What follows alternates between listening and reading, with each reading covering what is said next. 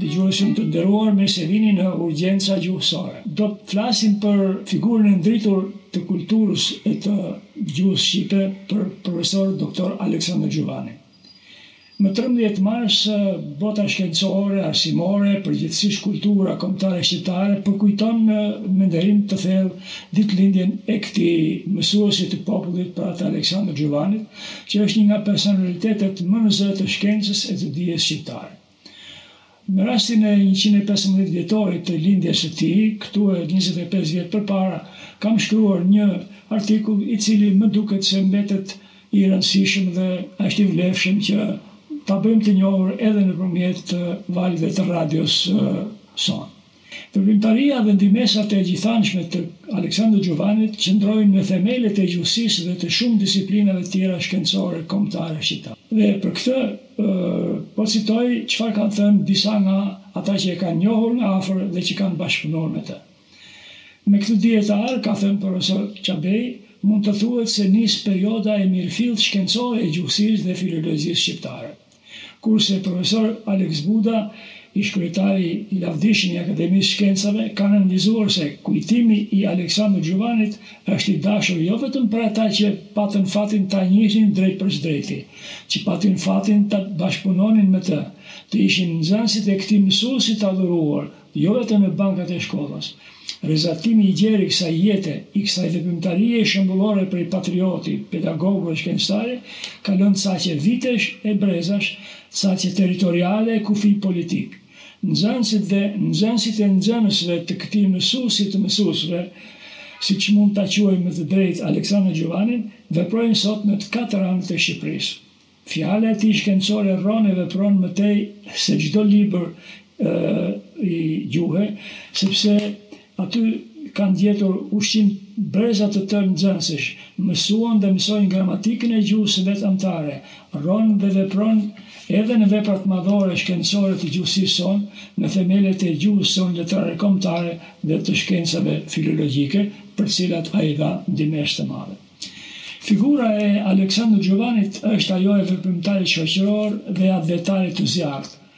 Besoj se askush më shumë se Gjuvani nuk e meriton të quhet si vijuesi më besnik i Konstantin Kristoforilit.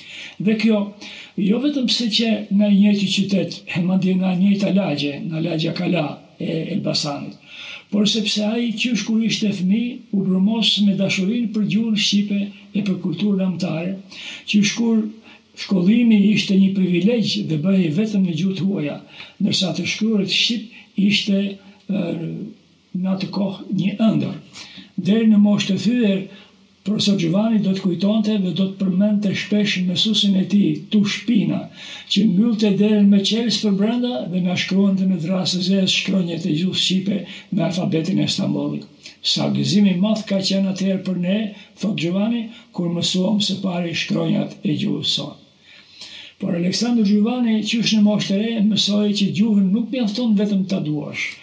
Atë duhet dhe ta njohësh sa më mirë, dhe sidomos t'jesh i Zotit ta mbrosh atë nga ata që nuk ja duan të mirën kombit shqiptar.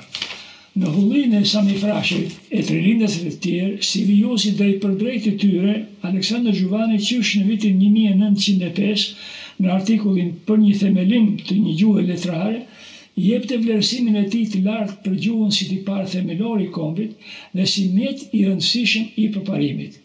Mbi gjuhët dhe vetëm mbi gjuhët mbahet kombësia. Njësia e gjuhës është njësia e kombit. Ky vlerësim i gjuhës shpjegon qartë dhe përkushtimin aq të madh për studimin e saj, por edhe për zgjedhjen e një qëndrimi burror e të një vije të pandashme në mbrojtjen e saj. Doktor Aleksandër Gjuvani ishte një njeri me aftësi të mëdha intelektuale, me dije të shumta, një figurë poliedrike, por fusha që tërhoqi gjatë gjithë jetës së tij ishte gjuhësia dhe aty, siç dihet, ka zënë një vend qendror duke lënë gjurmë të dukshme, pothuajse në të gjitha degët e saj, në gramatik, në historinë e gjuhës, në leksikologji, në leksikografi, në fjalëformim, në frazeologji, në pasërtinë e gjuhës dhe në kodifikimin e grafisë e të drejtshkrimit të shqipës, në stilistik, në problemin e krijimit të gjuhës letrare kombëtare, në etimologji dhe në krijimin e terminologjisë gjuhësore. Ai mbetet si gjuhëtari më dorëmbar që me studimet dhe veprimtarinë e tij shkencore e botuese ushtroi ndikim të ndjeshëm për disa 10 vjeçar, kur që gjallë, po edhe më pas.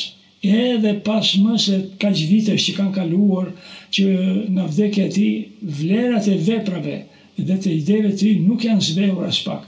Ai vjen të jetë krahasja e Qeremshabejt, gjuhëtari më i cituar dhe më ndikues në formimin e gjuhëtarëve të ri, me dashurinë dhe pasionin e vërtet për gjuhën anëtare. Në rreth i çështjeve të shumta që përfshin kontributi shkencor i Aleksandër Xhuvanit në gjuhësi e për gjuhën shqipe, si lënë mësimin e shkollat shqipe, meriton të përmendet se ai e pajisi arsimin ton me të parat tekste të gjuhës shqipe, të hartuara me kritere metodike, me synime normative, me të cilat mësuan dhe u formuan breza të tërë nxënësish. Kjo e para. E dyta, shtjelloi një punë sistematike të frytshme për rritjen e kulturës gjuhësore të shkollarëve e të masave të gjera të popullit. Ai na la modelin e gjuhëtarit aktiv, që s'mund të rri duar kryq kur sheh se shkruhet keq shqipja, se mbytet ajo pa nevojë nga fjalë të huaja. Pastërtinë e gjuhës, ai e shihte të lidhur ngushtë me njohjen e gurrave të shqipes dhe me pasurimin e saj të vazhdueshëm me fjalë, me frazeologjizmat më të bukura të krahinave, por edhe me farkimin, siç thoshte ai, të fjalëve të reja sipas zgjedhjeve e brumit anëtar. Mjaft nga fjalët shqipe që mendonte Xhuvani për t'i përdorur në vend fjalët huaja, me kohë janë bërë zakonshme në gjuhën shqipe të shkruar e të folur. Pra ka dhënë një ndihmës që mbeti. Puna e gjatë si mësues e pedagog e detyroi Aleksandër Xhuvanin të merrej her pas here edhe me shkencën e letërsisë, ku ai ka dhënë ndihmës edhe në disa drejtime, kryesisht në historinë e letërsisë shqiptare, duke shkruar një varg artikuj për shkrimtar tanë vjetër dhe ata të rilindjes. Me horizontin e tij të gjerë, ai ndiqte dhe bënte vlerësime edhe për letërsinë e huaj përparimtare që përkthehej në shqip. Dhe duhet të themi se ndihmës të veçantë ai dha në teorinë e letërsisë, duke hartuar bashkë me Kostaq Cipon veprën Fillime të stilistikës e letërsisë përgjithshme, e cila edhe pse është hartuar në vitin 1930, pra shumë vite përpara, mbetet edhe sot me vlerë, sidomos për sa u përket stilistikës e vjershërisë. Dhe për ta mbyllur, vepra shkencore dhe shembulli i kërkuesit pa lodhur që na ka lënë profesor doktor Aleksandër Xhuvani e ruajnë dhe do ta ruajnë përherë shkëlqimin gjithnjë në shërbim të kulturës sonë kombëtare. Ju falenderoj për vëmendjen dhe miru dëgjofshim në emisionet e tjera.